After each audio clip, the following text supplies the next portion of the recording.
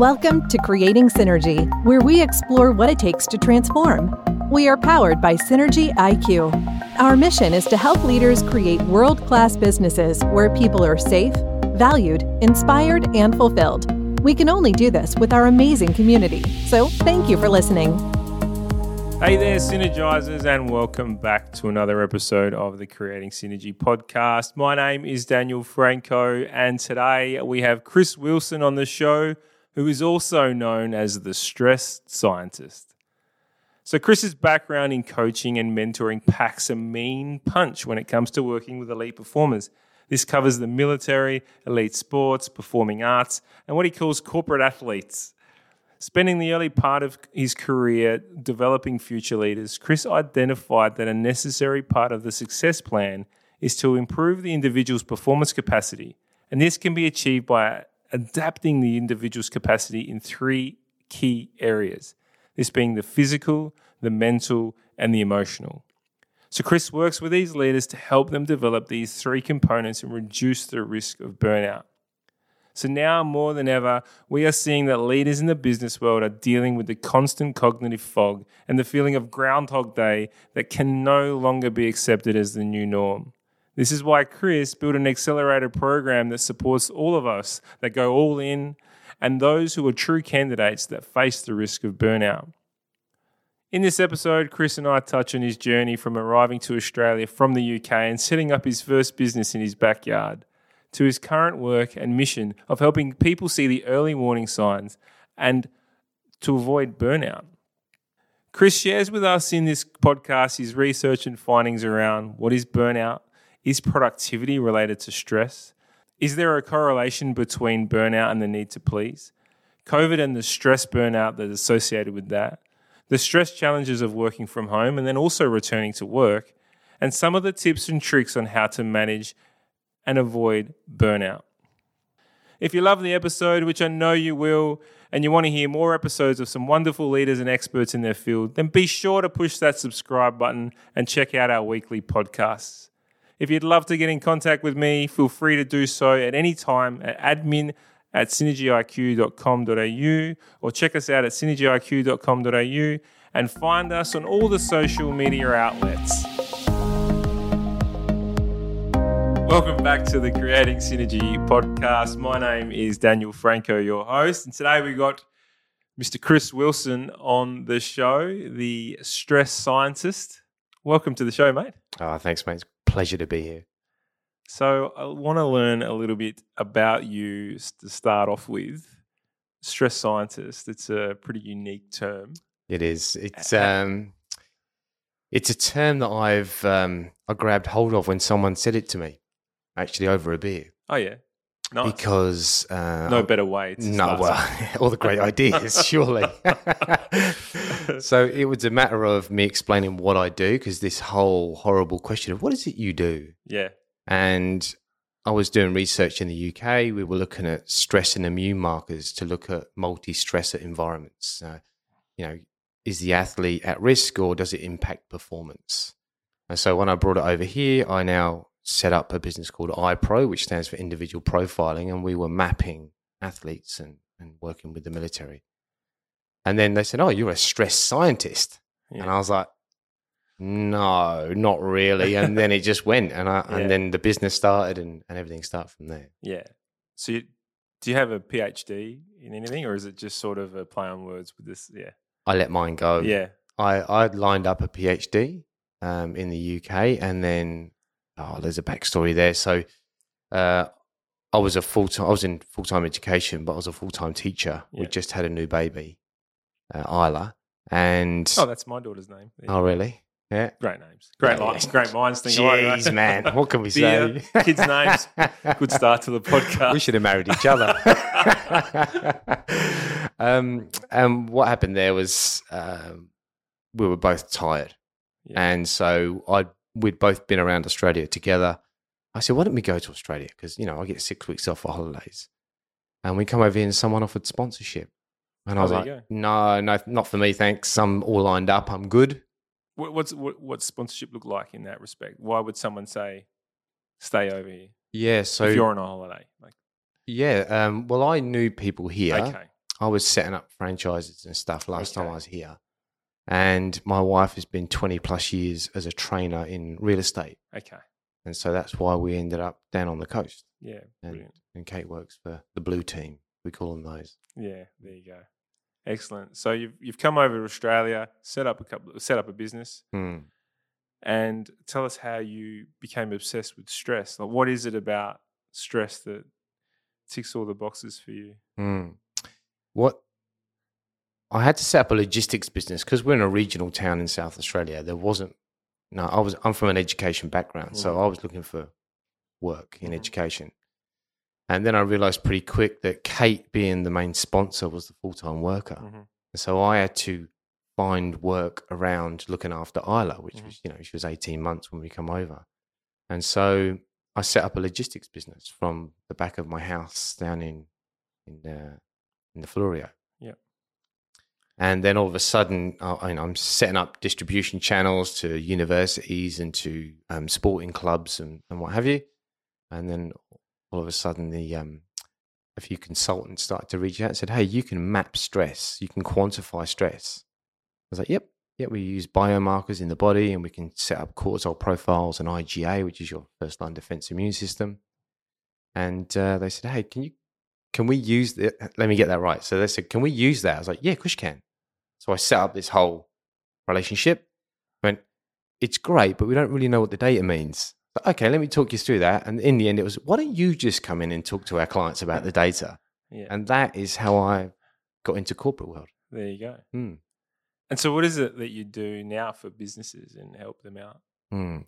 So the term I use is stress mapping. Yeah. So we're trying to identify risk to the individual and then risk to the business. And there's costs associated with that. I purposely, the language I use is all performance-based because when I was getting drawn into these conversations around stress, mental health, Chris, we got problems in our teams, and that's not me. Yeah. There are specialists, counselors, there's beautiful people out there that support teams and individuals in that space. So I really needed to focus on how we can use these markers to look at capacity and performance. Excellent. Mm. So what were you doing with the sporting teams and the military at that time? Yeah, so in sport, we look at something called readiness to train, and we can use the biomarkers to be able to identify from a physiological point of view whether you're overtraining. So if we're overloading an athlete, we'll see physiological regression in your biomarkers. I said, this way. And that means we can identify and then regress the training load. So you can imagine that we map out a training program for teams, and then the whole team follows that program. Where we found was there was a lack of interdisciplinary approach to, is the nutritionist talking to the physiologist, is talking to the performance coach, and how do we individualize the training load so we reduce the risk of injury. Yeah, amazing. So that, I think what's going through my head is that there's so many different versions of stress, isn't it? I mean, stress is just to put something under pressure. I don't know the exact terminology or the dictionary meaning, but I think put something under stress means it's under some sort of pressure. You also are specializing in the burnout and obviously the risk of burnout, given that our listener base is of the corporate world. Can we deep dive into what is the actual definition of burnout? Yeah. So if we talked about the World Health, WHO, they talk about it a chronic stress load, a workplace stress, which is so broad and difficult to manage. Yeah. What does that mean? And we'll go into COVID, I'm sure, and working from home. But right now, that term alone means that, our stress is mainly from work, which is simply not true. Yeah. We've got environmental stress. We've got physical, mental, and emotional stress. We've got stresses that impact our physiology, and it's not just because of work. And so there's one conversation around what is the current use of a term for burnout, and then what is it? Yeah. So in my terms, we say, well, burnout, you've run out of resources to be able to cope with demand. Now, those resources are anywhere from your physical, mental, and emotional capacity.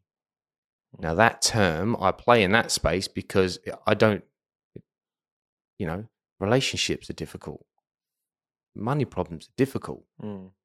Work is difficult sometimes. But it's not the only factor. Yeah. And the second part of that conversation, which I'm really trying to struggle with, how I change the language in our space, if we said corporate, in our space, is burnout. No? Oh, Chris, I'm feeling a little bit burnt out right now. Like, describe to me, what does that mean? Well, I'm just tired in the mornings. I don't have the energy. That's not burnout. People are self-diagnosing burnout. I'm burnt out right now. No, you're not. No. I have literally seen people who can't face the world. They are running empty. They can't get up in the morning. They're almost hiding under their bedclothes because they don't have what it takes to face putting their shoes on in the morning. Versus someone who is probably overwhelmed but not burnt out. How do you get to the point of burnout? Like, what drives one? Like, if you're super busy and potentially unproductive, can that lead to stress, which leads to burnout? Like, how do you get there? Or is there so many ways that one can reach there? It is. There's how do we get to burnout is we ignore our signs. Early warning signs are a broad term. Again, we look at physical, mental, and emotional early warning signs. How do you know you're getting stressed? And then we look at drivers beyond that. So, Chris, I can't stop working. I need the money. Versus, look, I really need to please my boss because they're putting a lot of pressure on me. All these factors means that we ignore the signs that we're struggling and we keep pushing. And we've got, we're humans. We can override.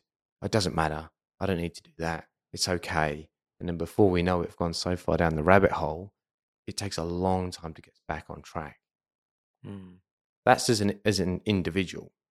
Now look at the impact that will have on our relationships, our self-care. So what tends to happen as we go down these lines is I don't have time to exercise. I don't have the energy to exercise. I haven't got time to see my kids because my kids are in bed. So I'm losing the emotional side of that, all the way to I don't have time to eat. I'm too busy. Now, when people are listening to this, they're going, what a ridiculous thing to say. I was talking to someone the other day and we're taking food supplements so we don't have to eat. And then we're taking supplements to keep us awake so we can get more work done. And it's not uncommon. No. And that's how we burn out. What happens to the body in the burnout process? Like, when you say we're depleted of resources and people can't get out of bed, is it like a reoccurring thing? I mean, there's a little bit of rest fix it. Like, I guess there's so many questions to come out of that one thing. Let me get if I go with that. So, you're depleting resources. When I say resources, let's go for how the body will prioritize. Now, if I said to you cortisol steal, cortisol's primary role in the body is to mobilize energy without people getting flashbacks of high school. So we got this sympathetic nervous system and this parasympathetic. One accelerates, one decelerates. Now, the accelerative response, adrenaline and cortisol, their main role is to mobilize to fight or flight. I need energy to move fast. I need an immune system that's going to be able to fight infection if I get injured or, in the fight. Now, what tends to happen is we prioritize, it's a survival instinct, so we prioritize it. I will push all my resources towards my survival instinct because it's survival. When I'm doing keynotes or when I'm speaking to large groups of people, I talk about why. I'll just say it. So, if you were to own a pair of testicles, I own them. No, you don't have to have them on your body. There's a few of us. Yeah, that's it. Well, I don't own mine. Anyway, So if you were to own a pair of testicles and you remain in what we call a high chronic stress state, you can lose up to 30% size in your testicles. Yeah, well. Because why would my body allocate resources for long-term planning? Why would I talk about keeping my gene pool alive when I need to get through the next 24 or 48 hours? So what I end up doing is I steal resources from that long-term planning, disease fighting, gene pool, keeping my family heritage alive. Yeah. And I allocate it to getting through enough energy, high spikes in the immune system, and getting high function in the brain. So it's a short-term plan. And so I'll allocate all these resources. I won't have adequate resources for other factors. And that's when we see the drop. Emotional regulation starts to drop. Executive cognitive function starts to drop. And then by the time we know it, we're in debt. And that debt takes a long time to pay back. I think that answers your question. It absolutely does. I guess what's going through my head is it one of those things that keeps reoccurring? Like if you're prone to stress and burnout, like did you get it once and like chicken pox, it doesn't come back? Do you know what I mean? Like no, actually, it's we would classify burnout as trauma. Yeah, wow. And so if you were to experience burnout, then there's a high chance that it will come back quicker and bigger than last time. The shutdown of your systems in the body is pure defense. It's like a forced reset. I can't keep going on like this. I'm going to shut the body down. And we create memory, and there is a fear that we go back down to that place, and the body will stop that quicker. So the idea is, what do we do with people who suffer from burnout? It's a long journey. My purpose in life is to stop people from getting to that point. That is it. So if we're going to draw this back to businesses, right?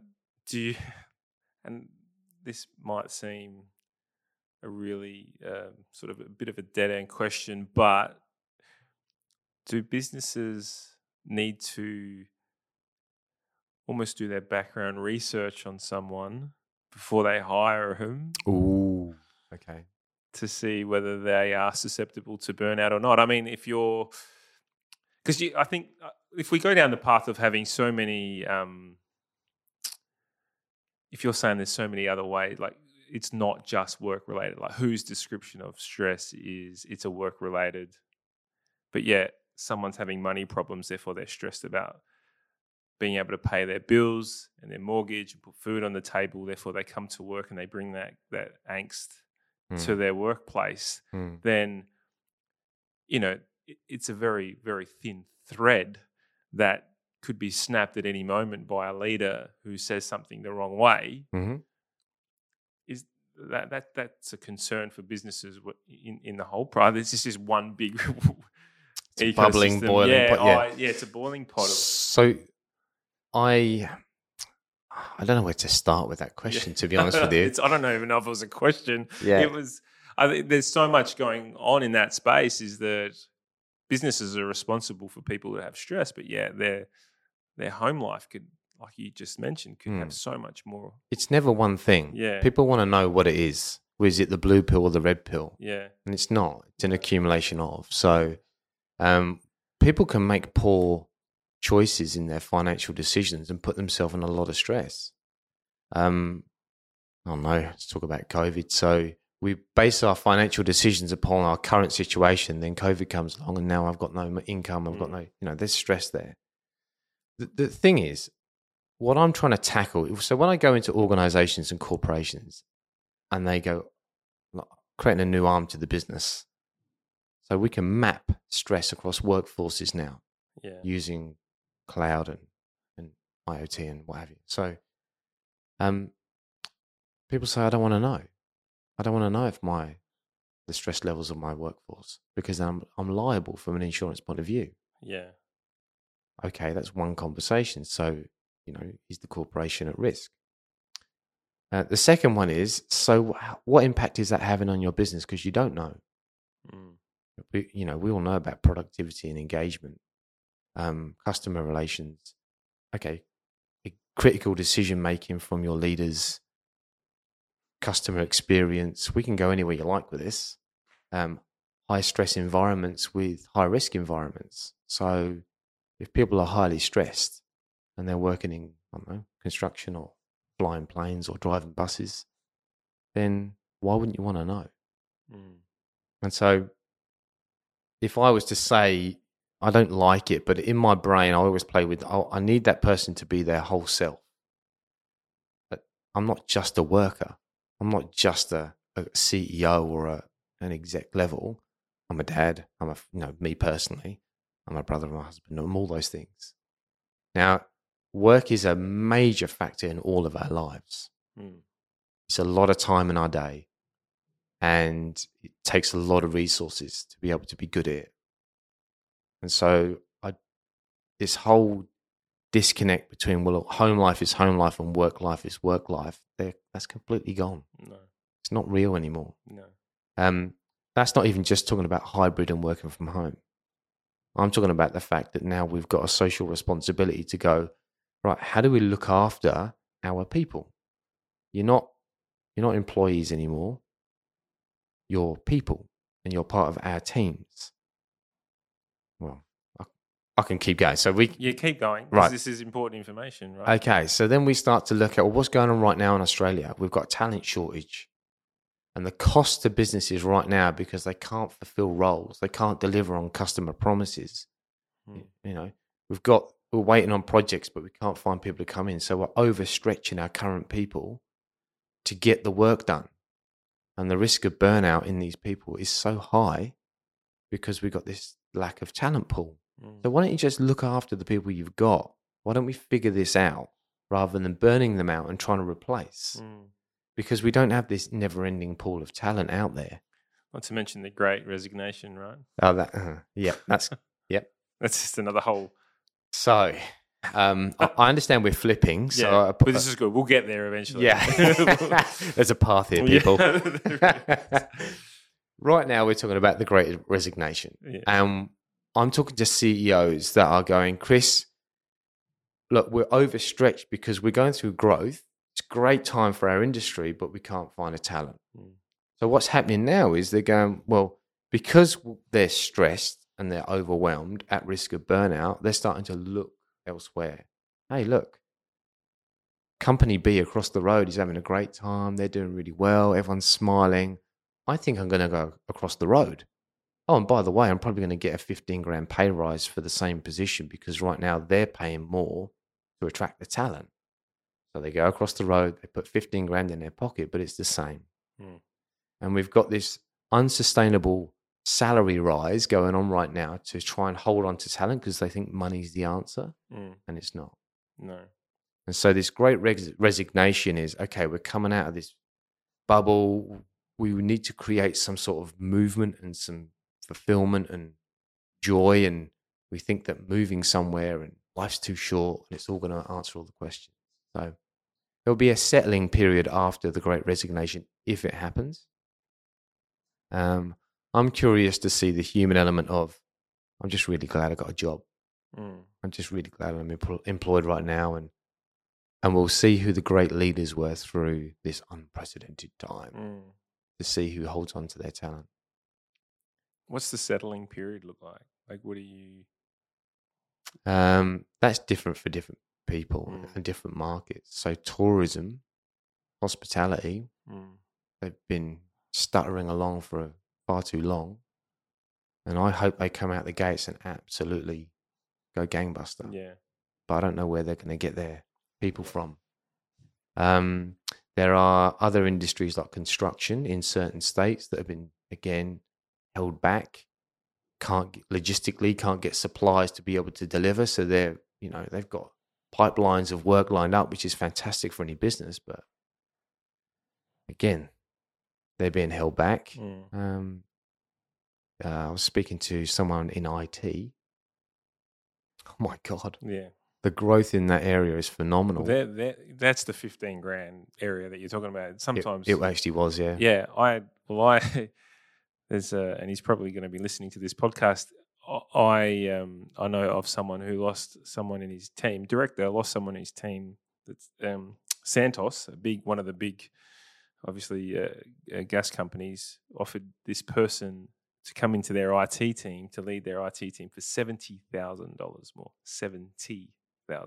Yeah. How do you compete with that as a small business? You can't. You can't. But how sustainable is it? Well, that's right. And the fear is always the smaller businesses. How are they going to survive? Yeah. So we're in a startup capital. Yeah. We really want these companies to go through huge growth, but with no talent. Yeah.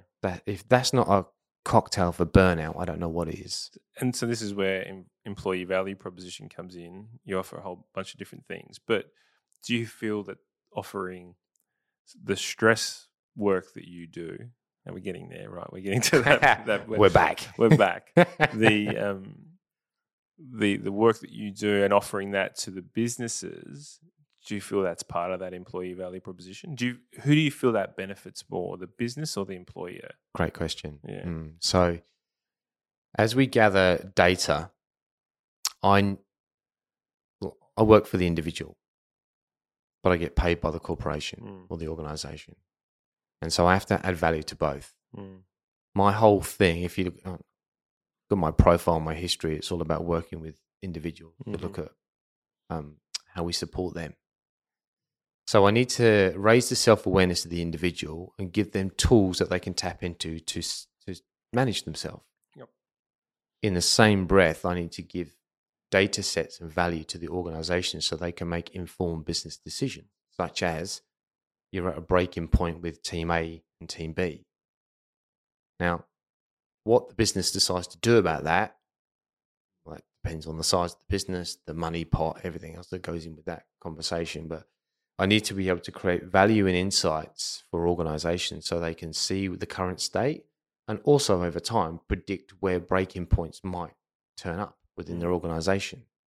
Okay, we can see that at this certain point during this certain level of transaction, they're at a stretch. You know, I don't know, HR's having a great time over there. Yeah.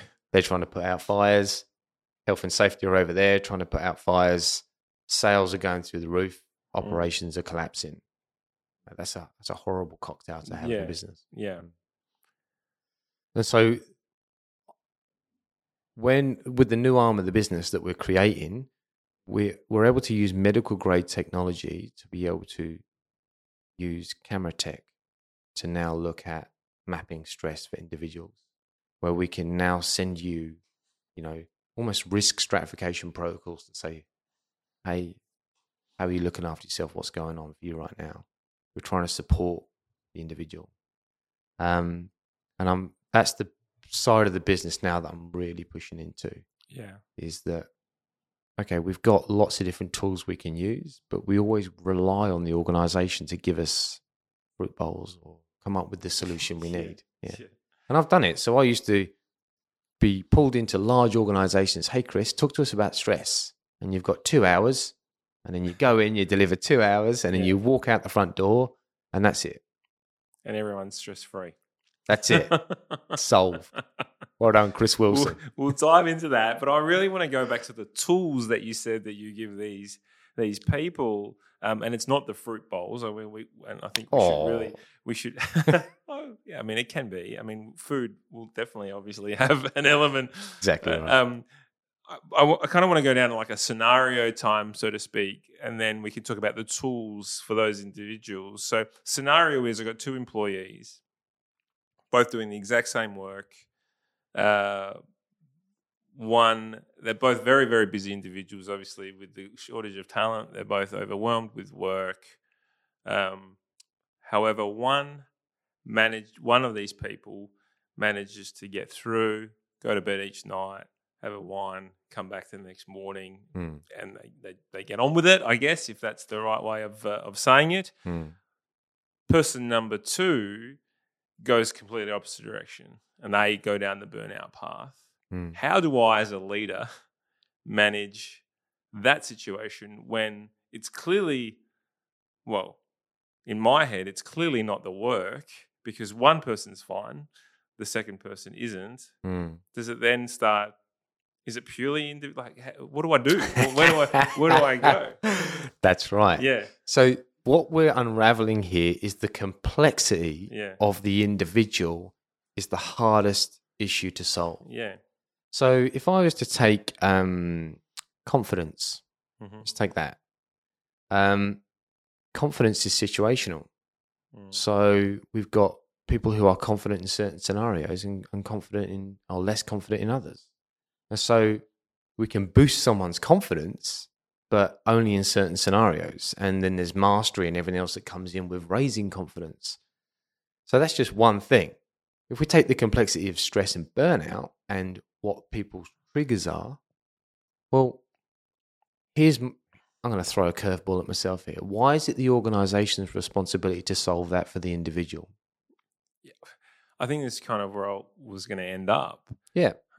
Is that it seems almost unfair that someone can bring their personal life into a work scenario. I know you're saying they are blended now, and I absolutely agree, but the stress, and I think this comes back to, the extra weight that the leader puts on could break the, is the piece of straw that broke the camel's back, right? Well, okay. So it's as a leader, it's my responsibility to run this 30-person team. And I'm supposed to know every one of those people intricately and know when they're not feeling good and when they're feeling great. That's impossible. It's impossible. Unless I'm having, one-on-one meetings every other day with these people, how can I track that? But even then, if you're not great at reading signs. Well, then you got like IQ, EQ, everything else that goes with it. Exactly. And by the way, I've still got a 40-hour-a-week job to do, as well as lead the team. That's often, I don't have someone sitting in an office going, hey, my job is to make sure that everyone's okay. Often what I find is, unfortunately, it's palmed off to HR. And so I lead the team from a performance base where it's systems, process, and KPIs. But any soft, I was going to swear then, that soft, fluffy stuff, you need to go and speak to HR. Yeah. And there's the disconnect right there. Yeah. And then if I show them that I'm not as good as, we're both doing the same job, we're both on the same salary. If I show weakness, well, then I'm at risk. I'm at risk from but I'm at risk of being ostracized because I'm not good enough and I won't fit in with the group. I'm also at risk of losing my security, finance. So I'll tell you what I do. I just crack on and I won't tell anyone. And we've got this horrible cocktail. We are spending hundreds of thousands of dollars a year to tackle stress, and the numbers aren't getting any better. It's not working. The fruit bowl is one tool. I've got very beautiful friends who are mindfulness coaches, breathwork coaches, resilience coaches, grit gurus. They're all tools. They're all one piece of a very complex puzzle. I agree. I've often said this. This is something I often speak about. I'm pretty passionate about that. If you are going to rely on purely the learnings you get through the work environment, then you're really putting a limit on your ability and potential. I think that I know that if you are investing time into yourself, whether it is through yoga and breathing and mindfulness or reading a book on time management or reading a book on stoicism or philosophy or whatever it might be, you are improving your thought process, you are improving your perspective, you are improving your attitude, your behavior. You have to do that outside of the work environment. You have to put time and effort into yourself through, and I believe if you do that, then you reduce the chances of being burnt out and stressed because you are more aware. You're able to manage it better. It doesn't say you're never going to get there, but it definitely, I do believe it actually has to have an impact. Yes, exactly right. And so the whole purpose I'm trying to achieve here is that we can inform people to make decisions for themselves. Mm. I can raise your self-awareness by putting data in front of you. I didn't appreciate what I had with the saliva kits and with the biomarkers, because once you quantify it and put it in front of people, you knock down all the BS. Mm. I'm doing fine. Everything's great. Yes, everything's fantastic. But your profile's showing me this. Yeah, actually, I'm not sleeping at night. I'm struggling a bit. And they start to unravel. Yeah. So my job is not to tell people how stressed they are. They kind of know that already. Mm. Um, Just to stop them lying to themselves. it's to take action a lot quicker. Yeah. Yeah. When you do those saliva kits, let's use a round number of 100 people. What percentage would be stressed versus? Do you know on average?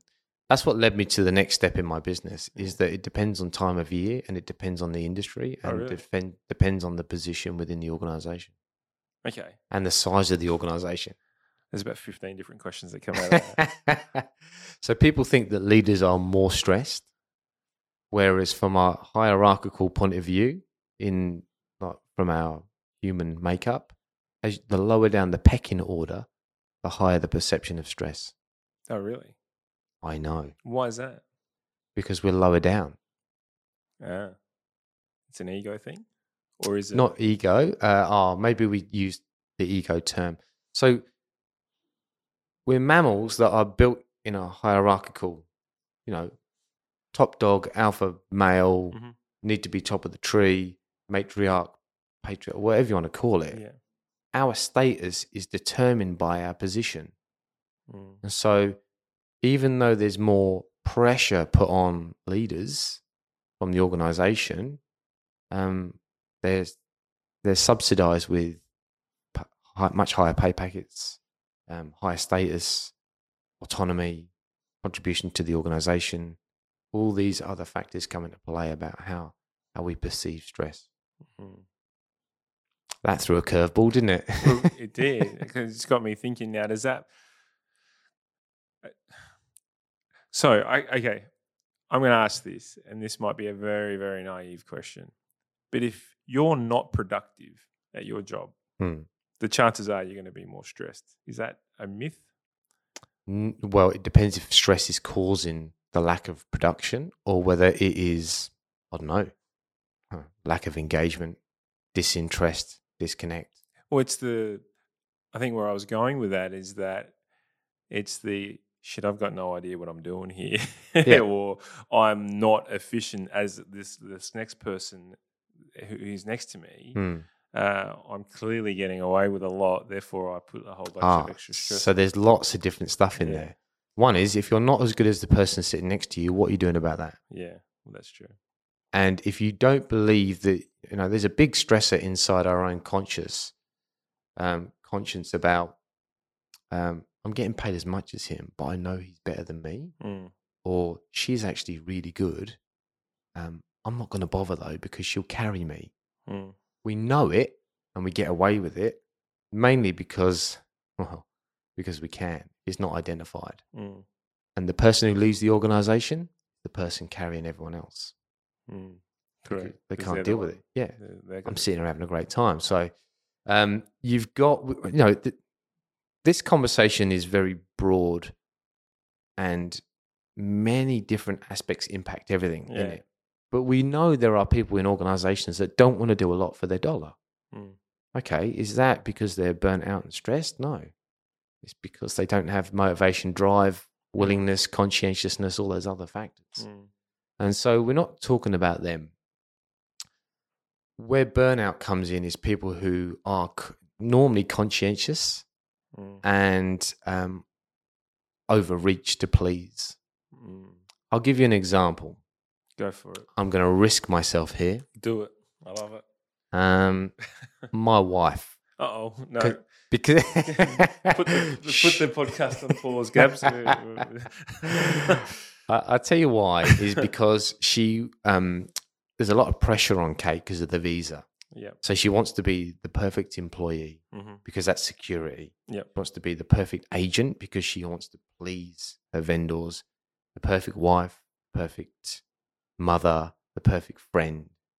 So she completely overreaches because her characteristics, her personality is to enjoy people loving what she does. So she overreaches in all aspects. She's at risk. She's conscientious. She's agreeable. Yeah. These are people we love in our organizations, but they'll keep giving and we'll keep taking because they're great. The people keep saying yes. Yep. And these people, when they overreach, are normally the ones that will disappear pretty quick.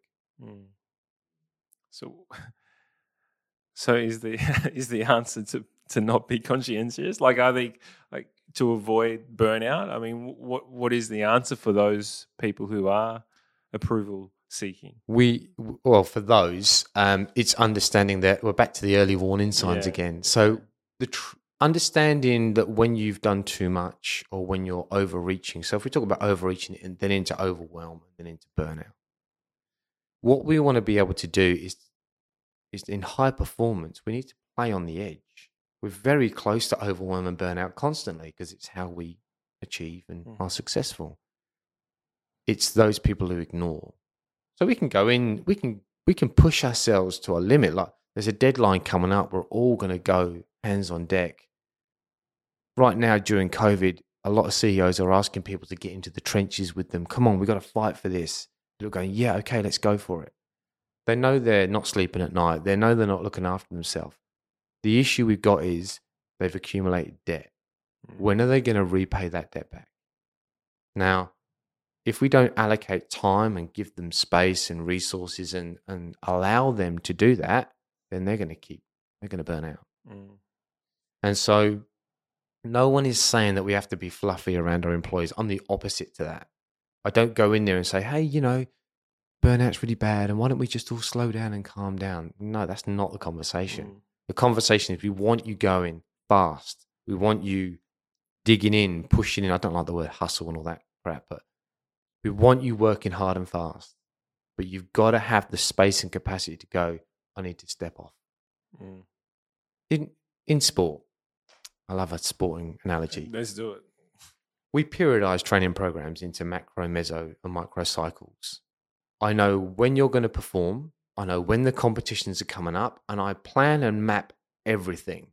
I know all the skills, techniques you need. I know how to train them and measure them. I do a measure before and a measure after with a training intervention in between so we can measure how much you've improved.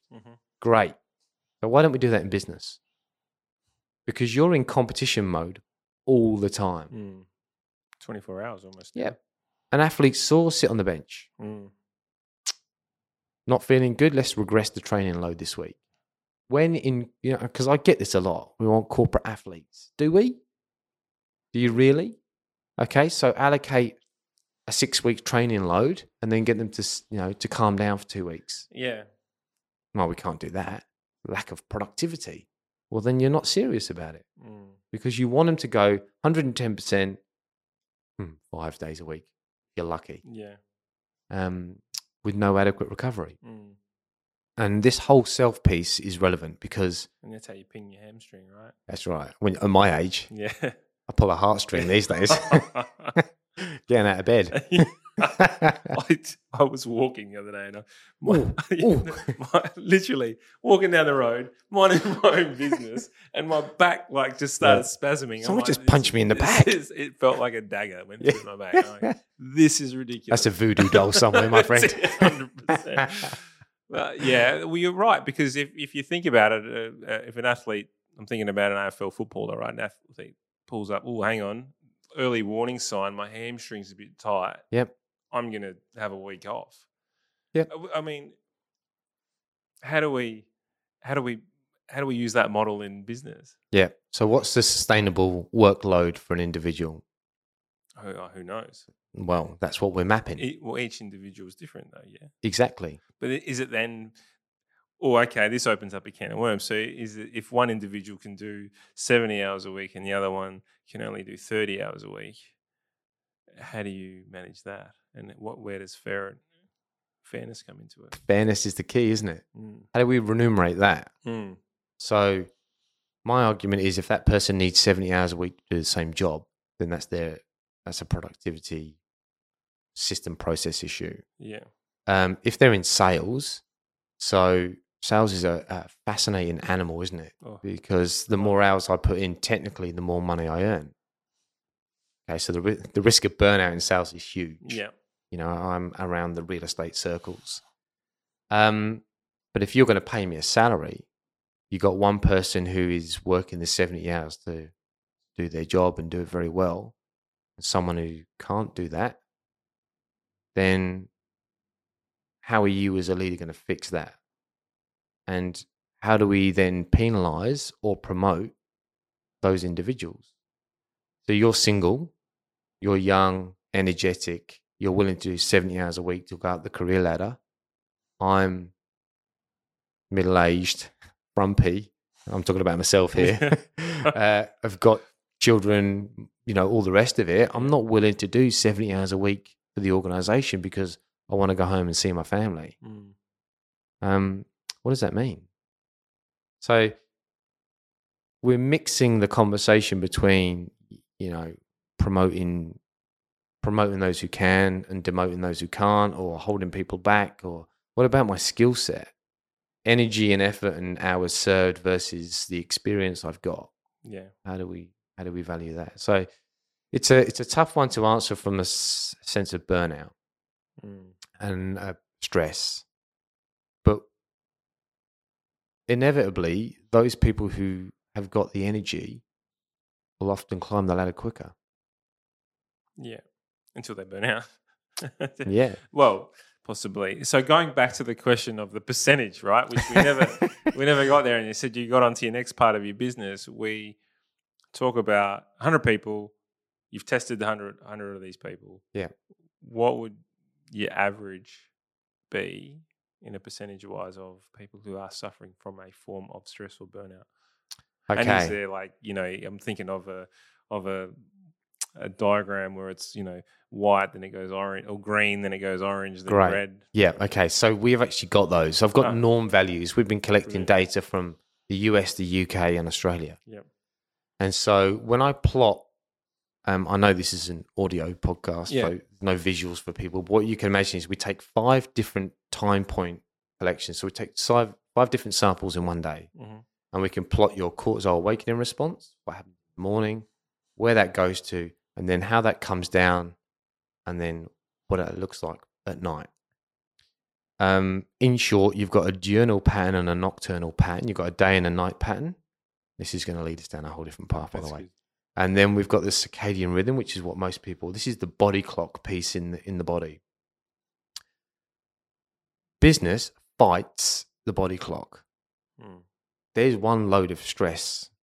So if I look at my body's natural rhythm, I'll wake up, I'll get a huge cortisol spike.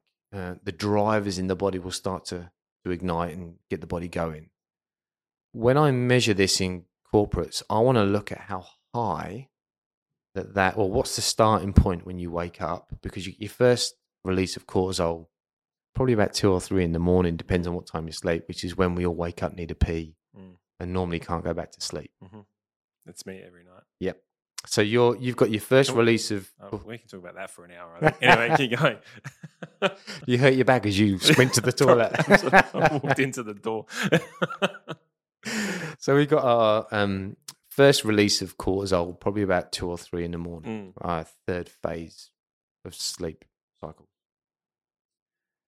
Once we have that release, the systems in the body are starting to be driven. Yeah. Then when I wake up, my eyes open, we get our second release and we get a spike of cortisol. So we're ready to tackle the day. What I'm measuring is how high that spike is. So if I called it here we go again moment, often how I talk to clients. Your body, you're waking up and you're going, uh-oh, here we go again. And we get this huge drive to try and tackle the day and tolerate the day because the stress loads are really high. Is it a here we go again moment of excitement or of a Groundhog Day? Well, that depends. So I need to contextualize why we're seeing that. I don't want, people often think they want zero cortisol because cortisol is bad. And that's furthest from the truth. So your question was what percentage? So I see a lot of people who have a high cortisol awakening response in the morning. Yeah. Now, that's completely skewed because the people I work with are leaders, execs. You know, I wouldn't get called in to go and work with people who work in, on the forward-facing part of the business. I often get called into leadership teams. Yeah. However, there's an optimal level of cortisol that we require. I want you to have the drivers on. I want you to get, accelerate into your day because you've got things to do. But what I don't want is this huge acceleration. And I won't talk about nanomoles and the measurements, but they get this huge acceleration because by lunchtime we get this huge drop. Now, I don't know about you, but when I talk to organizations, they call it 2 p.m. itis or 1 p.m. itis, where they hit that time of the day and they feel completely knackered. It's a coffee time. It's when you need a coffee. Yeah. Oh, right. Okay. Yeah. So caffeine, stimulant. Yeah. You're trying to pick yourself back up again. Absolutely. Yeah. So you've lost this energy pathway. Remember, cortisol's primary purpose is to create energy. But the natural body rhythms means that we get this huge spike, and then by lunchtime, we get this huge drop. So we've lost the energy pathway. Then we need to pick ourselves up, and we need to try and, how am I going to get through the day? I was sitting in a meeting, and someone was falling asleep at 1 p.m. Yeah.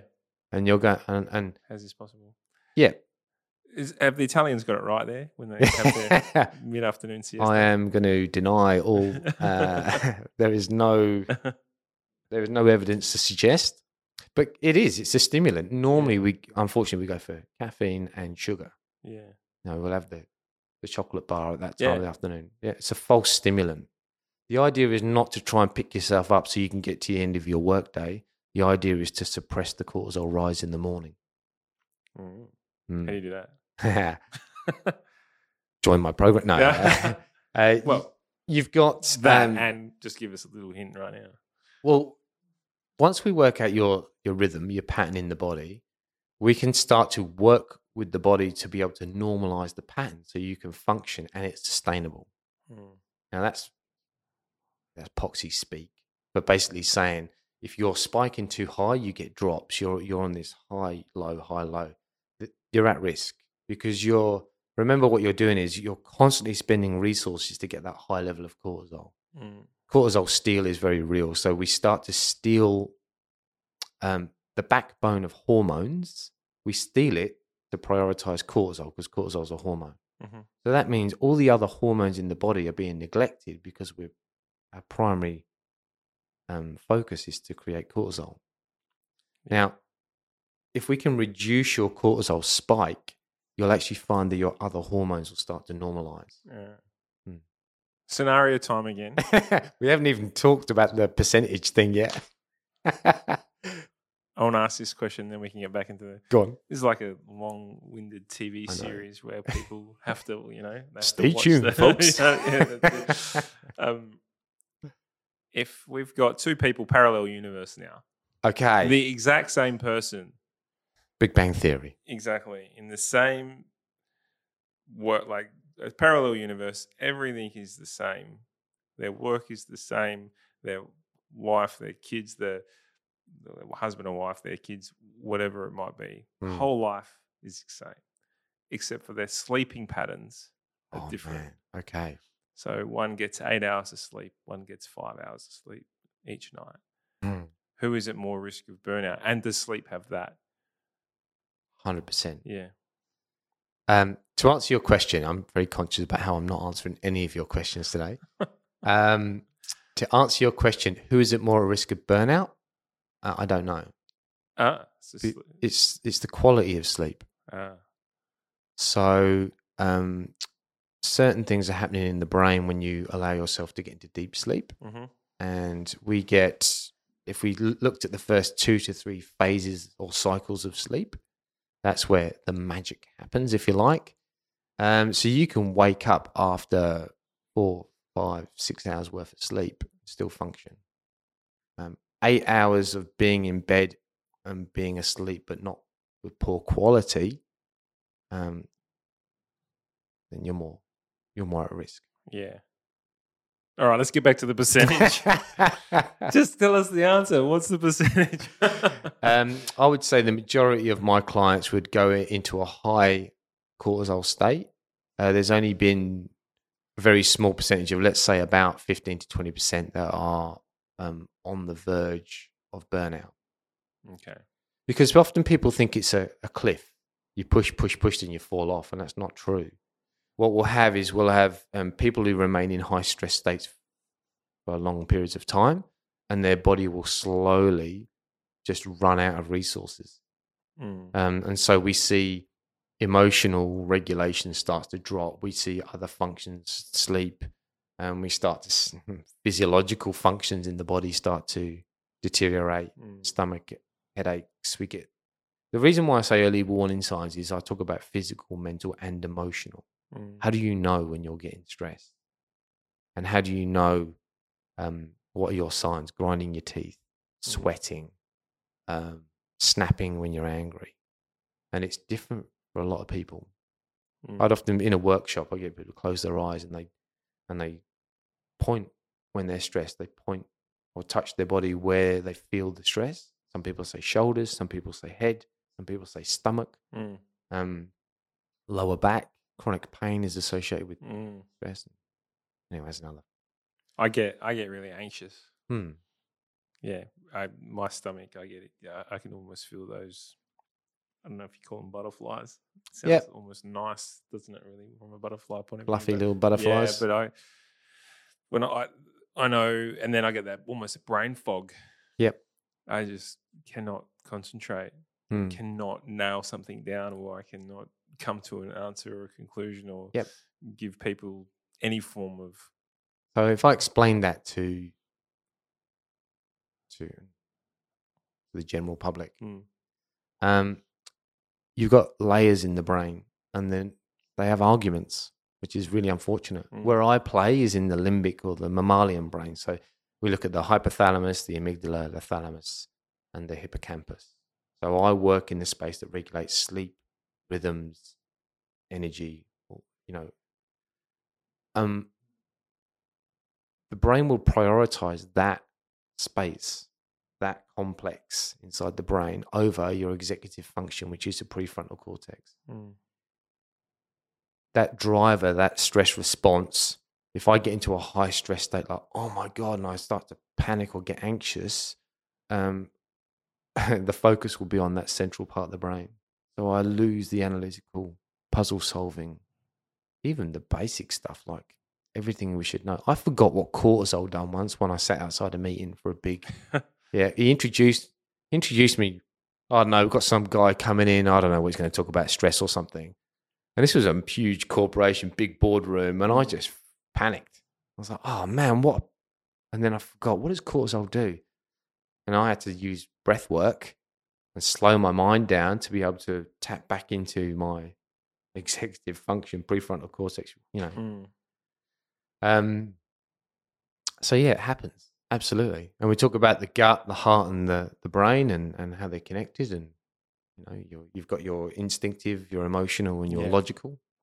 And very real when it comes to stress regulation. All right, scenario time again. no, not scenario time. Almost Australianism, right? We're in Australia, and we've got a team member that is. I'm a leader, and I've got a team member that is what I perceive is suffering as burnout. We're self-diagnosing. This person's in a bit of a struggle. Yeah. Go away for a holiday, mate. You'll be right. Yeah. Is that a fix? For some, yeah, it can be. So it's a forced reset. Depends how relaxing the holiday is, to be honest. But disconnecting and getting out of the stressful scenario, if work is the scenario.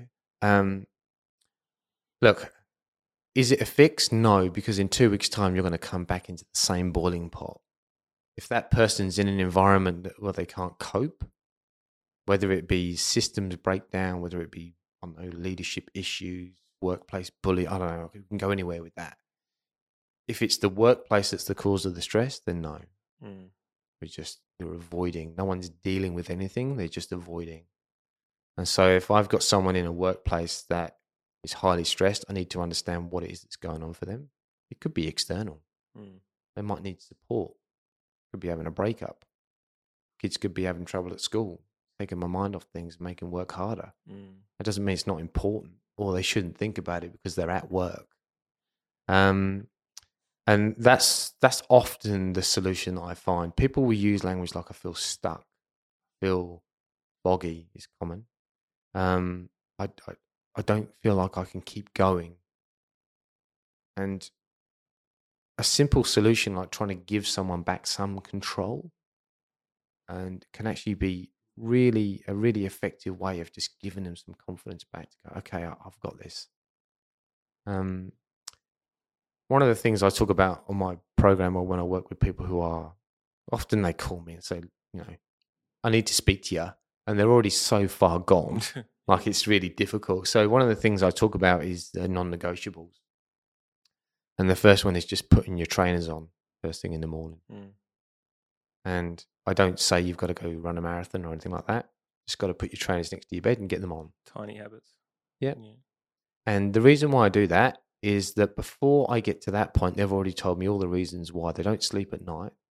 So if they wake up, or they're in bed and they're knackered, and then they don't have time because as soon as they get up, the alarm goes off. They've got 20 minutes before they got to get in the car and go. So they give me all these reasons why it won't work.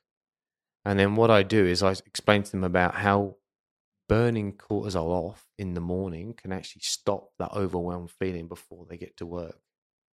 Simple. I'm not saying you have to go and smash a CrossFit session. That's actually complete opposite.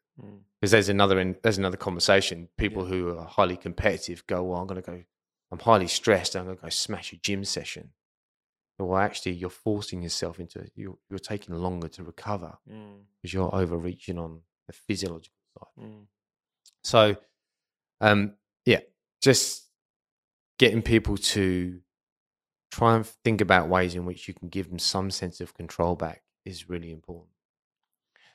What is there a fine line between burnout and giving up?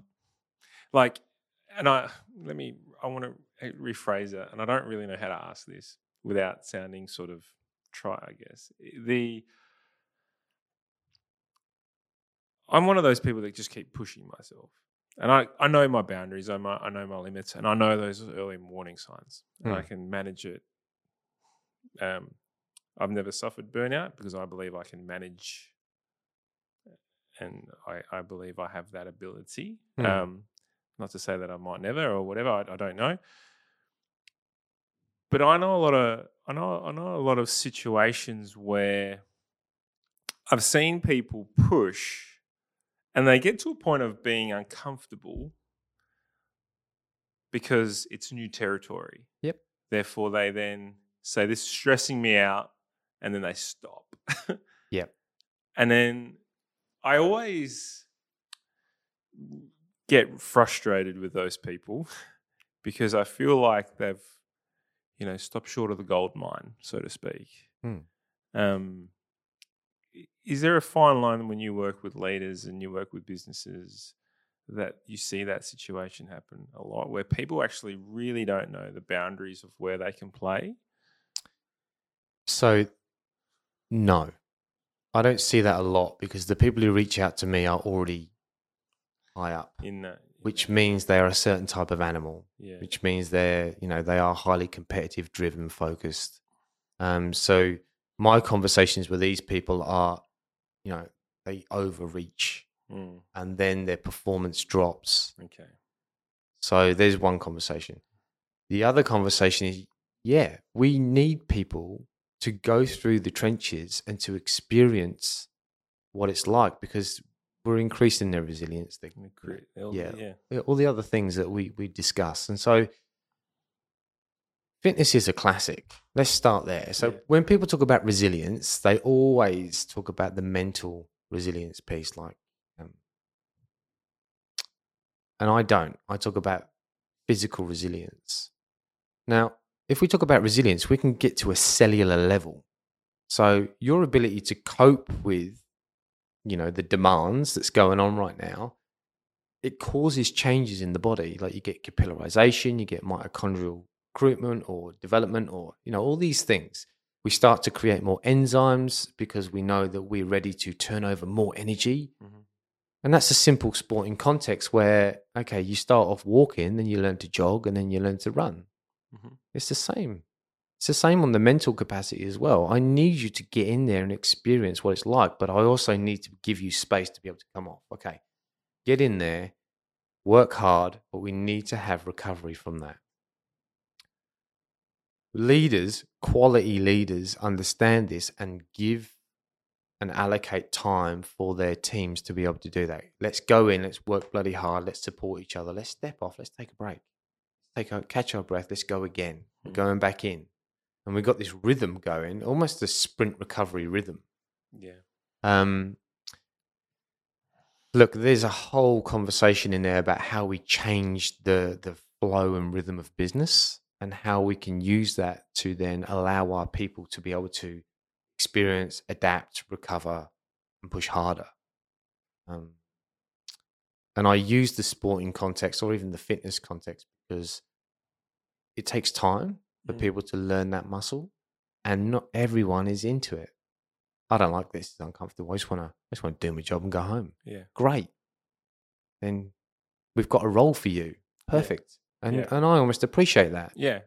But then we've got those people who, this is always my fear, the people who really want it, who really want to push, but burn out and then get chucked out the other side. Yeah. I believe that's totally unfair.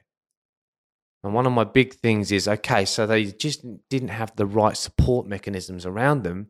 They had all the right, they were bloody good for your team. They'd be an absolute talent inside your organization, but they burnt out. We kick them to the curb. Next. No. What about these people? If we'd have just not allowed that to happen, you would have an awesome person in your team right now. And so I can't help everyone. I get it. Some people just don't want to be leaders. And I get that. I appreciate that. Some people are quite content, but those who do want it, we need to protect them. And if we can identify the emerging talent inside our organization and nurture and support them to be able to push hard, understand the rules, put strategies in place to give them the self-awareness to stop that burnout and that overwhelm. We know this. People are overwhelmed and burnt out, the performance drops.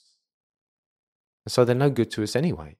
In fact, they're negatively impacting our organizations. So I don't know why leaders wouldn't do this.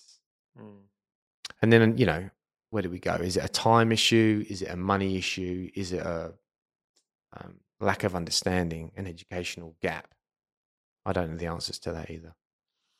Do you know when you do your testing and either the facial recognition or the saliva test, either or? It's not facial recognition. That's Big Brother stuff. We're using camera tech. Camera tech, I should say.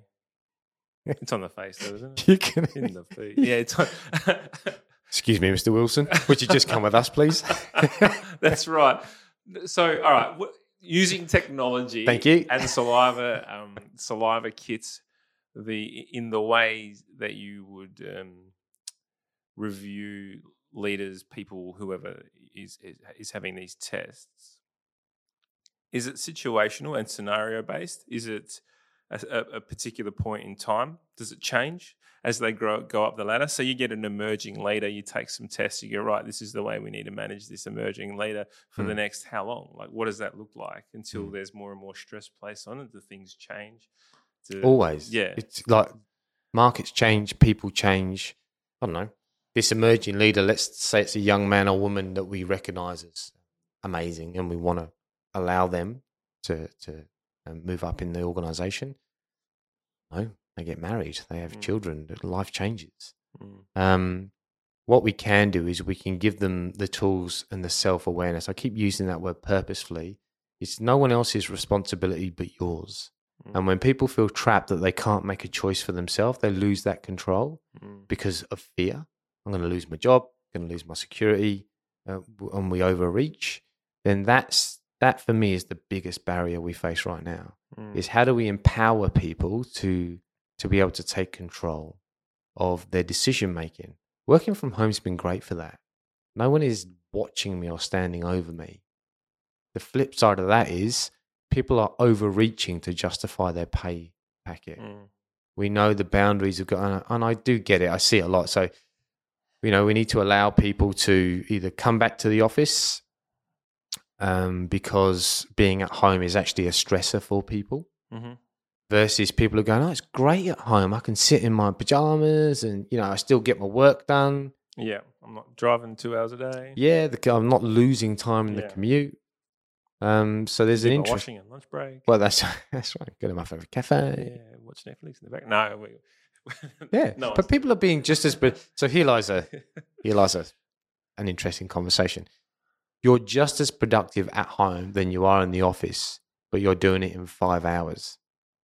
Yeah, I agree. There lies an issue. Yeah, I agree. Yeah, I won't go there. It's not mine. No, no. So do you pay people for the full 8 hours in? Yeah. You won't go there. Or what were you doing at the office? Yeah. Well, I think it's those. You can't take away the. I'm going to use the word brilliance of being in a room where people are talking and chatting, and there's a conversation going on about a piece of work where your ears prick up, and you've got this experienced person talking about this scenario of what they did with their client or whatever it might be, or how they handled a situation, and you can learn from that just off the cuff. There is something in that which is brilliant, and that's what I love. The work from home, and I agree that like I am so much more productive in my office at home than what I am in the office at work. However, when I'm in the office with work, and I know, and I've seen this across the board even with all our clients, those water cooler conversations or whatever they might be, the amount of learning that you can get from them and off the cut, or potential situations which have been avoided because there's this conversation. No, don't do that. I've already spoken to this person. Yeah. That's lost. Yeah. So there's this fine line there. There's two things that have really stood out for me with working from home. One is I'm not getting the cues. So you're my boss, you're my leader, you're my confidant. I get cues. Hey, nice work, or I get that. Oh yeah, Chris is doing really well, or pat in the back, whatever it might be. Or I can see you smile at me. There's lots of different ways in which we pick up cues. Your energy in the room tells me stuff. I don't get that at home, so I then create scenarios in my head about what I think is going on. You send me a text, I'm like, oh God, yeah, Daniel's moody. I need to do more. Have I done something wrong? Yeah. And so we overreach. I've got to make sure that I'm online, always available. I've got to make sure that they see that I'm doing a really good job. Yeah. And it's not just a matter of being present in an office anymore. It's justified by your KPI, your numbers. Oh, the amount of people I've heard say I feel guilty when I'm working from home.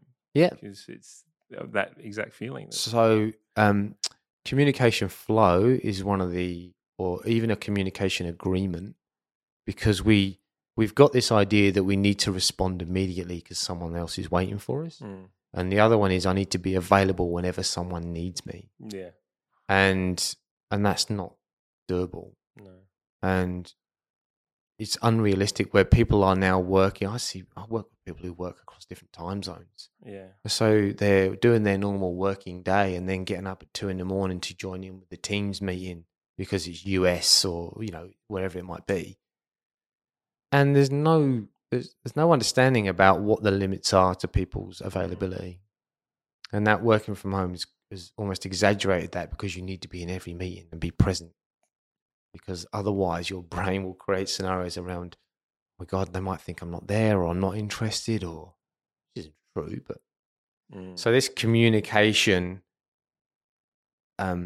requirement, I call it an agreement because it needs to be agreed, a communication flow. Don't contact me during this time of the day because I'm doing this, or this is family time, or whatever rules you want to put in place. Put your boundaries in place. Yeah. Otherwise, we're always available at all times for everyone, and it's not sustainable. It's hard work. They're going in a different direction. Okay. We see in sport, using sport, AFL, we saw it in NFL, there's even a movie about it, Concussion, where players have got concussions in everyday sport, Especially we're seeing so many cases come back now where AFL players have got headaches. We saw a law case in America based on the NFL where players were paid out millions purely because of these concussions, and the documents were sort of hidden, and now there's millions and millions of dollars being paid out to these players. Yeah. Do you fear that could be a scenario for businesses with burnout, in the sense that if someone suffers from burnout today in 2021, that in 5 years' time or 10 years' time or 15, whatever that time period looks like, they're having relapses and they can pinpoint it back to 2021? Do I fear it? No. I'm building a business on it. Oh, you are? So I'm talking to Return to Work, Workers' Comp. Mm-hmm. And what I'm trying to determine is that where does liability sit? And what I know is that stress and fatigue we're talking about 5 to 7% of claims are stress related, according to Return to Work or WorkSafe. Sorry. Stress is only mental, according to their write-ups, their copy. Mm-hmm. So it's just a mental issue, Mm-hmm. which is, in my opinion, wrong. Mm-hmm. However, 5 to 7% or 7 to 10% of claims, 7 to 10% of claims 5 years ago. But now the Victorian government and the New South Wales government are putting in this business levy to tackle what is coming.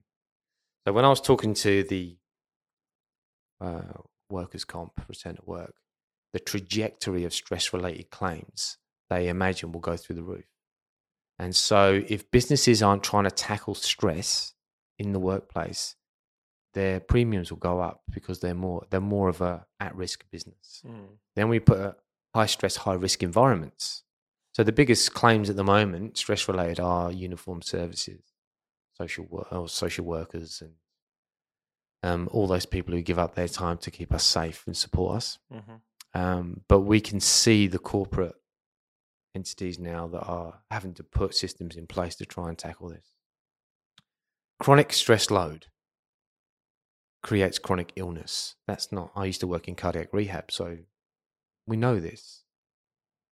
Now, if we can start to do historical claims like concussion in sport, how am I going to protect myself now in case someone comes back and says, you put me under undue stress, you forced me to do A, B, and C, you didn't support me when I was going through this phase.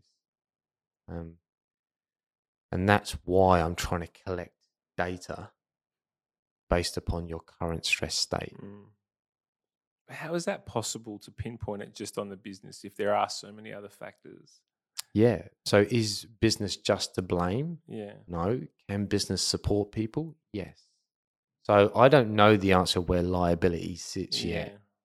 All I know is that the way claims are changing and the way once we set this precedence with concussion, where do we go?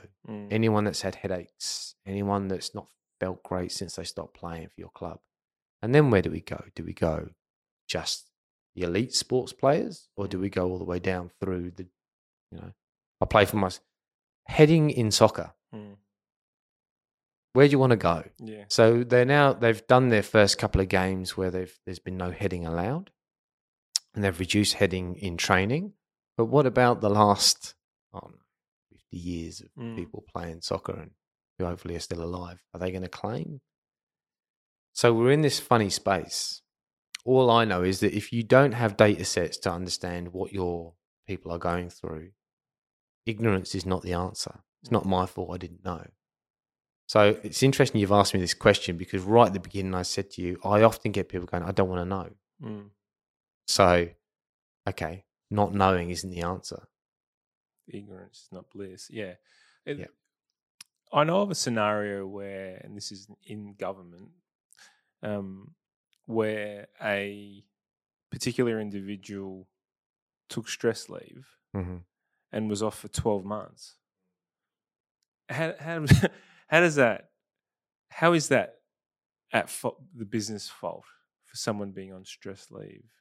Like, why does the business need to wear that cost, or even holding that person's position for 12 months plus? That's right. So, what's the question? Is why do they? Well, because my employment is, law. Yeah, how does that even happen? I mean, clearly after 12 months, it's not the job that's causing the stress. Well, is it taken them 12 months to recover? Well, yeah, that's the other question. Yeah, and I don't know this scenario. Yeah, no. But if I was to say the idea is to stop people from getting to that point, but then was it, and again, I'm not asking the question because I don't want to know the details, but if it was bullying or something along those lines, harassment in the workplace, then is the business at fault? The answer is yeah. So how long does that person take to recover? Depends on how severe it was. And, you know, it's impossible to put, well, you've gone through burnout, so we'll give you 2 weeks off. Because some people could probably get back on track in maybe not 2 weeks, but in a short space of time. Yeah. Others may never recover. Okay. Because they can't get back on top of it. Okay. It's traumatic. So there isn't a average. Well, there is because an average, but yeah. Because in business we need situation. Yeah. What if you go back to that harassment part? This again, I go back to the two people scenario. One that same leader is treating two people exactly the same. One sees it as bullying, and the other one's like it's banter. Like where does that? Anyway, that's a HR issue. Yeah, but you're taking me down a horrible path here. No, I know. I don't know the answers. It's just it really. I fear for some of these business leaders because everyone's trying their best. Like we work with leaders on a day-to-day basis. They're all trying their best. They're doing their best with what they've got. Yeah, and it's not their sole role. Yeah, that people don't have just a role to understand your needs, your feelings, and that's situational as well. So you might, things have been accumulating. You might wake up in a bad mood, and I'm supposed to be empathetic and understand your needs and wants, and I have to change your day based upon, and it's impossible for me to manage that. Yeah, because then I'm at a whim, aren't I, of very reactive to whatever side of the bed Daniel wakes up on. Yeah, and that's the worst case scenario because leaders don't do anything because they just focused on trying to please people, and we can't do it. It's not sustainable. I need to be able to manage myself. I'm back to here again. You managing me about whether I need time off or whether you're going to allow me time off to be able to get my head straight is a really difficult conversation because, well, I'm doing all right, so why aren't you? You're doing the same job as Daniel. He's traveling fine, so what's your problem? If you can't hack it, why don't you just get out? We're here. It's horrible to hear, but it goes on a lot. Oh, God, Chris is slacking again. Well, okay, is Chris lazy or is Chris really struggling? Have you taken the time? How do we know? And inside of that, there's cultural, there's all these other conversations we can and need to have around this. My job is to just map and measure the current stress state of individuals because that gives us almost like a heat map about what's going on. If it's systemic, then we can have one conversation. If it's individuals, if it's, then we can work with individuals. If it's department, is it systems and processes that are breaking down, inefficiencies? Is there roadblocks within the organization? So breaking down the heat maps of stress inside an organization gives us very valuable insights. And what we do is we do generic and blanket. Right, we're all going to do this. No, they don't need that. They're okay. Why don't you spend less money and more, not succinct, but more directed value and information to this group here because that's what they need. And so, efficiency, cost. What's not a fix? Like, running a 2-hour resilience masterclass. No, it's relevant, but you'll only ever impact a small percentage of the room. Mm. So people are going to hate me for this, Yeah. but Go for it. I will. Asking someone to come in like me and to do a 2-hour workshop and with no follow-up and no engagement after. It's a checkbox. Yeah. What are we doing? Mm. You've just forgotten what I said as soon as you left the room. Yeah. And so then we start talking about programs. Like, how do we get in and work with teams ongoing? Why don't you pay me a retainer and I'll manage the stress and well-being of your teams? That's an option. But people go, it's a bit of a disruption and HR have got that covered. Okay. But do they? Yeah. I work with HR groups. So I'm working with networks and associations in HR because right now they're medical experts. They're IR, ER gurus. And these are even generalist HRs that are now being thrown into this whole boiling pot of, right, I want half my workforce over there. I want the other half over there. They're not allowed to come in. They need to be in. What rules are we setting? And it's ever changing. And I'm watching HR teams. You'd know. No, they're crying out for help. Yeah. We are coming to the end of the podcast. We always ask a few quick questions at the end, but I want to ask you one last question before we do that. If there was any low-hanging fruit for people who are listening right now that they can manage their stress with, what would your suggestion be? The first thing I get people to do on my program is look at 5 arenas of life. The 5 arenas of life.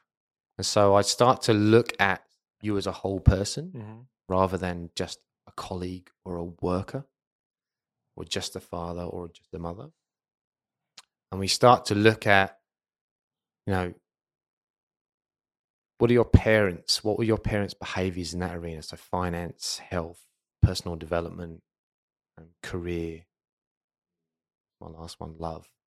Most important one. I forgot it. Oops, sorry. So repeat them. Finance. Yeah, finance, career, personal development, health, and love. Now, love is not just who you love. Love is passion and joy and all those things as well. Some people say their dog. Yeah. I find weird. Yeah, I do as well. Yeah. So, low-hanging fruit. I get people, I don't care how they do it. Some people do spreadsheets, some people do A4, flip chart, whatever it is that they want. And they start to look at, right, on the left-hand side of the page, write down your parents' behaviors in that arena. You might have a mum and a dad, and they both got completely different. Doesn't matter. Just write that down. Then write down your behaviors now in that arena. And then, what does the future you look like in that arena? What behaviors do you want to, incorporate to make you a better person, to be your whole self? And the reason why I do that is very conflicting. And it draws emotion. I need emotion in order to create behavior change, we need to get emotional about it. I won't give it all away. I do a piece with a measuring tape and people always get upset because we work out that life's very short and we don't like to, we don't like to acknowledge that. No. And so the low-hanging fruit for me is just take a snapshot of, the parent piece is about triggering, not negative emotion. It's triggering, oh yeah, actually dad used to talk about this, or mum. These are the habits I've picked up. Yeah. And then this is me now. This is what I've adapted to. And then who do I need to be? And sometimes it's small changes, small shifts. You know what? I really wish I could sleep better. Okay. Let's start there at least. Or I really wish, I used to love running, but I don't do it anymore. Okay. Let's start to look at movement again. And all we're looking to do is empowering people to make small decisions. So there's the low-hanging fruit. I love it. I I think I've just done that naturally growing up. I've always just looked at my parents and gone, what are they doing that I could do better or improve on? Yeah. Or what frustrates me about the way Yeah. they go about something, and how do I improve on that? I'm an example of how you are not a slave to your parents. All this, I end up sounding like my mum sometimes, like when I tell my daughter to tidy up her room. Yeah. But, I can make a promise to myself that I will be better at A, B, and C. And I strive towards being better at being a dad or, being a better partner or, being more emotional, which apparently I'm emotionally dull, according to my wife. Yeah. Or numb. I'm emotionally numb. Numb. Mm. What's that mean? How do you? I don't know. She's just smile. Yeah. I don't care if I just, she's all right. Okay, everything's fine. Yeah, we'll get on with it. Your daughter's upset. Okay, that should be good. Yeah, the world's not ending. Yeah, that's right. Yeah, we could talk about that for about 2 hours, I think. Rightio, quick fire questions. Okay. And they are never quick fire.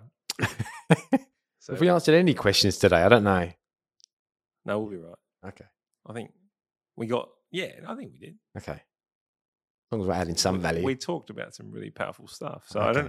I think with the ambiguity of it all, and every scenario is different, and every person has their own starting base. I think to answer one question, whether it's black or white, is too difficult. There's so much grey. So well, that's the hardest part. We want the magic pill, like I said before. Is it Chris? Is it A or B? I don't know. No. And being a scientist as well, it's kind of depends. Well, yeah. It's an A. It could be an A today, but tomorrow it could be a B. Yeah. It really depends. And how do we measure that? Yeah. And how do we? Yeah. Anyway, 100%. quick fire. Quick fire. What are you reading right now? I've got a beautiful Risk Starts with People. Beautiful book by Lisa Sisson. Risk Starts with People. Yeah. It's a book that was sent to me so I could read it and give my opinion piece on it. Mm-hmm. And I'm really enjoying it. Yeah, great. Your opinion piece on the burnout element of risk. Yeah. Yeah. And it's really about, it's a practical piece. And so it's not like a fiction. It's very much about these are the things we believe, and this is where it starts, and this is where the risk sits in business. So I'm really enjoying plugging her book. If you could recommend a book for people around stress, burnout, self-development, or improvement in this space, what would you recommend? Why Zebras Don't Get Ulcers. Okay. Why zebras don't get ulcers? Tell us a little bit about that. Well, the chronic stress is very much a human. It's a human issue. Yeah, okay. We like to project and forward think, or we ruminate about past. We have guilt and all these other emotions that really hold us back, and we don't have worry. The other mammals in the world don't have worry. Apes do. Sorry, that's not true. Yeah. But why zebras don't get ulcers is because they don't have chronic stress load. They're just going on about their business. Just do their day. Live in the moment. Apart from when a hippo jumps out of the water and tries to eat one. Then it's shit. We better run. Yeah, that's right. Then all their same process as us, the fight or flight response comes in. So you're telling me that a zebra is not worried about that hippo jumping out? No, they don't think about it. At all? Well, they know it's there. And they just... But they don't sit there like... Okay, so... Well, I'm not going to go drink because there's... Exactly right. In there. I need that water. So there's an override, isn't there? So I know that there's a risk of me dying if I go for a drink, but I've got a drink. Oh, we could go anywhere with that, couldn't we? Why didn't we talk about this for an hour? I'll start off with that question from now on. What's one lesson? This is a Brené Brown question. Okay. And I admit this because it's bloody good, so I'm going to ask it. What's one lesson that's taken you the longest to learn? What you know today will be irrelevant tomorrow. Blue pill, red pill, right? Yeah. And I was trying to answer people's questions. Funny enough, I haven't, in a podcast scenario, but I was trying to solve and answer everyone's questions. But the complexity of people means that I've had to learn to look at larger groups of people as opposed to, just working with solving everyone's problems individually. Yeah. Mm. So what you know today will be irrelevant tomorrow. Mm. Can I contextualize that? Yeah. My business today is nothing like it started 5 years ago. Like I told you, I was in the back of my room. Yeah. And even last night, I was on a Teams meeting until 10:30, 11 o'clock at night. And the information that's coming out of that has blown my mind. So today I'm in a completely different scenario. And it's exciting. Yeah. But it's constantly changing. What blew your mind? The way in which the information we can get, the tech we can use, how we can layer that data to give insights. Yeah. So Chris Wilson, the scientist, has gone tech on us. Yeah, I had to in the end. I mean, it's the way. I mean, with AI, let's utilize it, right? So we can start. Oh God, no. Just I announced it on LinkedIn. Just do it. I announced it on LinkedIn that I've got this platform development, got a partnership going on. Yeah. So we're using data sets now where we can then start to do risk stratification, which I've said before, but we can do environmental stress. So we can put sensors in rooms. We can start to look at physiological. Then we can do risk stratification around your risk of cardiovascular disease. Then we've got electronic health records uploading. We've now got solutions where you don't need to go to a clinic. So I used to work in remote telehealth. For cardiac, someone who lives an hour and a half away from a clinic has to drive in to get their vitals done. They can now sit at home. And you look at this, I go, whoa. Like the implications of this now are phenomenal. So my business as of yesterday compared to what my business can deliver today has changed. Yeah, it's unbelievable. We've had a couple of podcasts, and I've mentioned him a few times. Dr. Terry Sweeney. I need to meet him for a coffee. You do, Terry? Yeah, reach out. Yeah. Like an intro. Yeah. Because the AI stuff they're doing in the digital health world is unbelievable. Yeah. He's the CEO of Digital Health CRC. They're doing some amazing stuff. And then we've got Matthew Michaelwitz, who's been on this show as well. He runs a company called Complexica, which is all about AI. Yeah. And you just see, and we actually had a podcast with Matthew about the rise of AI and what that looks like. Yeah. Thomas Mitchell from Biobank, they're the drug producing company for gut ulcers and stuff like that, utilizing AI in their work as well. I think for me, it just makes sense if you're going down that and you can collect data. For you, it just makes sense that if you're gathering that information on a larger scale and utilizing it from an environmental point of view, you could give some really excellent. And I have to be, I'm very clear. It's all stress related for me. I don't want to. No, don't want to go medical or anything like that. Yeah, absolutely. But my big thing. Yeah, I've got lots of big things. The interdisciplinary approach. So at the moment, we've got lots of multidisciplinary. So you've got problem with your head, go see a psych. You've got problem with your gut, go and see a dietitian. And I just look at this and go, still today, we don't communicate. There is still this fractured, even in sport.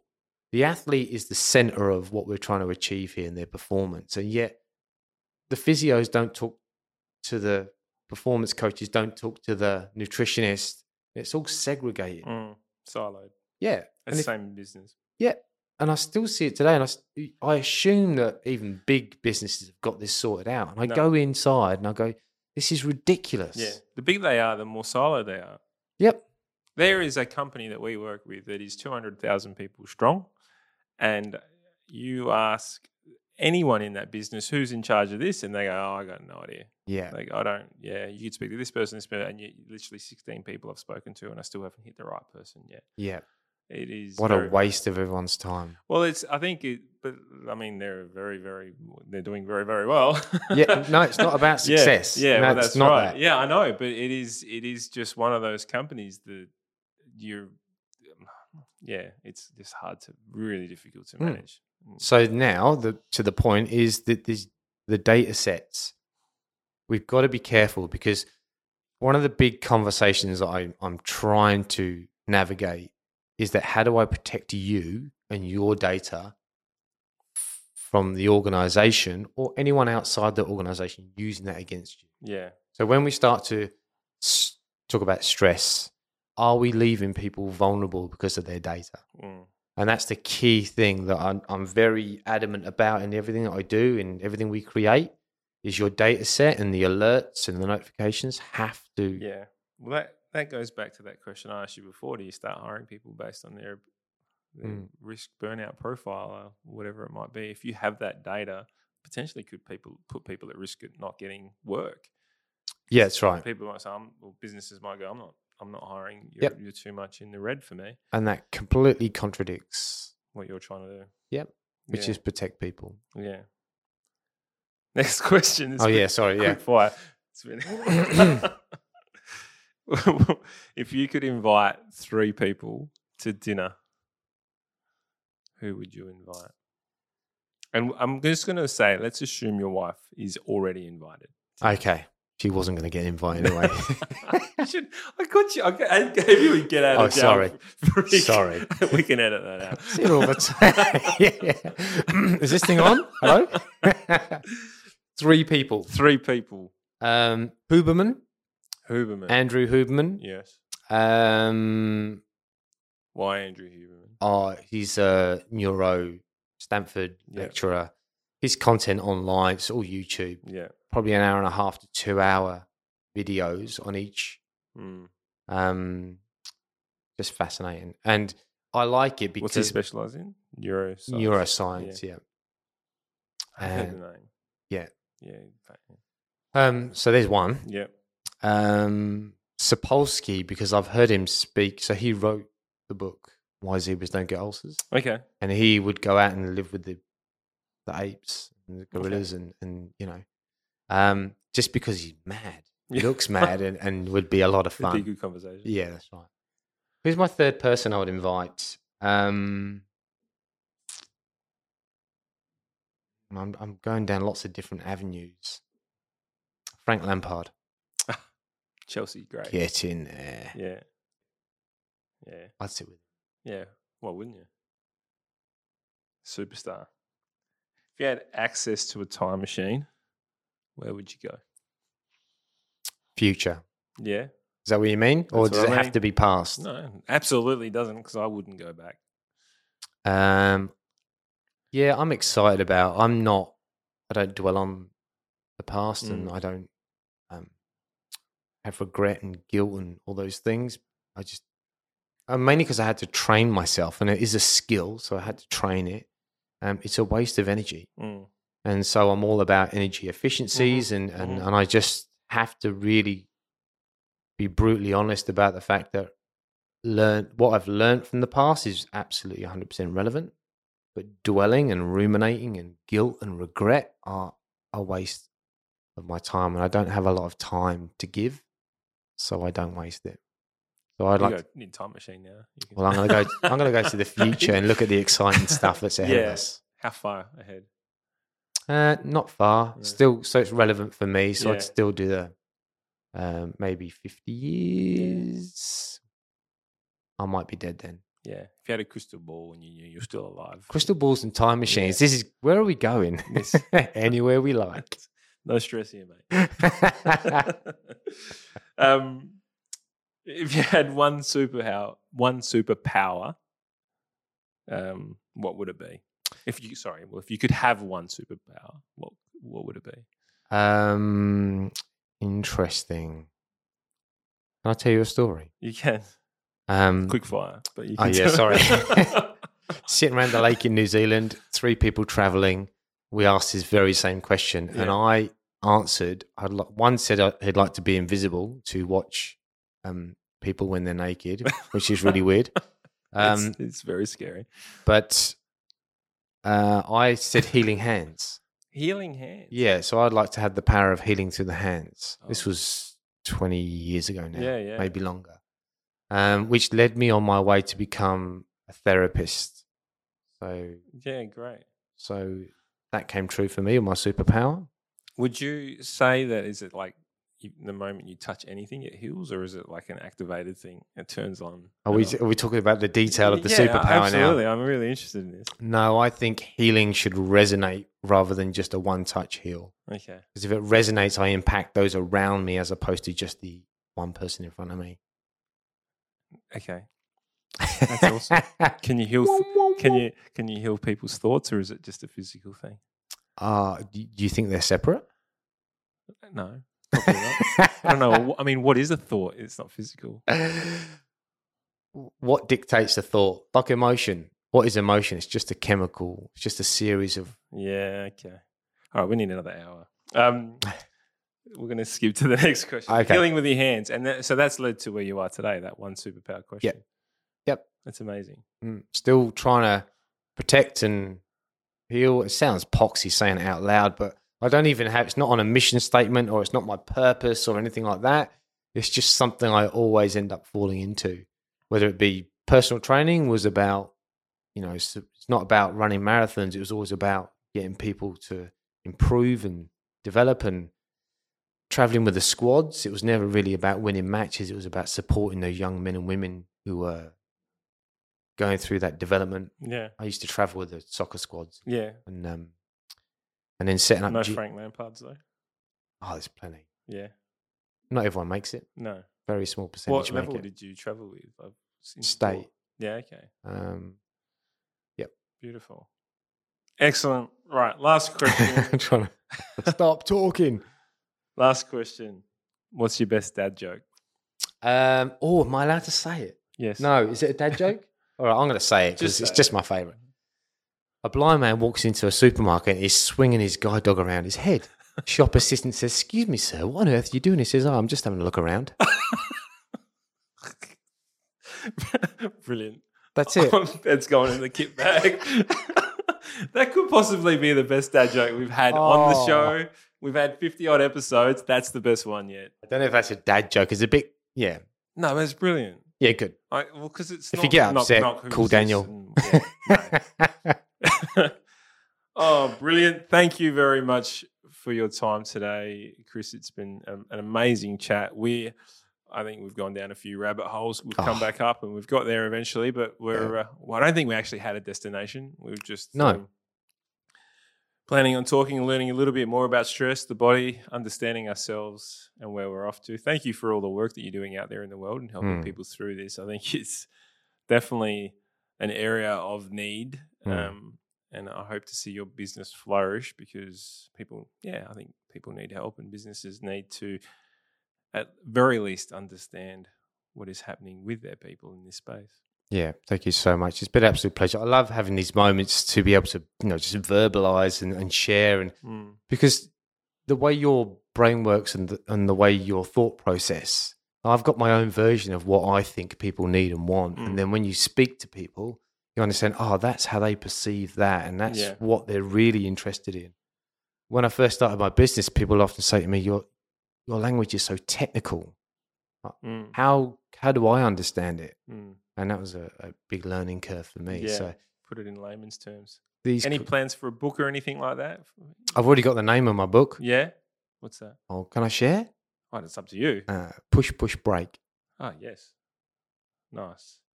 It's already in there. It's in the works. Oh, has been for years, man. Takes time. Yeah. Excellent. Thank you very much. Where can we find you? Stress-scientist.com is the website, so www. LinkedIn's the most active profile for me. Yep. So Chris Wilson, the stress scientist. Stress scientist. Yeah, you'll see my beautiful black and white James Bond picture. Yeah. Go and check it out. You did look right. Well, I was actually freezing my butt off, but that's okay. Brilliant. Thanks again, Chris. We really appreciate your time. And thank you, everyone, for listening in. We'll catch you next time. Yeah, thank you. Cheers. Thanks for listening to the podcast all. You can check out the show notes if there was anything of interest to you and find out more about us at synergyiq.com.au. I am going to ask, though, if you did like the podcast, it would absolutely mean the world to me if you could subscribe, rate, and review. And if you didn't like it, that's all right too. There's no need to do anything. Take care, guys. All the best. Thank you once again for joining us here at Creating Synergy. It's been great spending this time with you. Please jump onto the Synergy IQ Facebook and LinkedIn page, where the discussion continues after the show. Join our mailing list so you'll know what's happening next at synergyiq.com.au. And of course, don't forget to subscribe to this podcast. And if you really enjoyed it, please share it with your friends.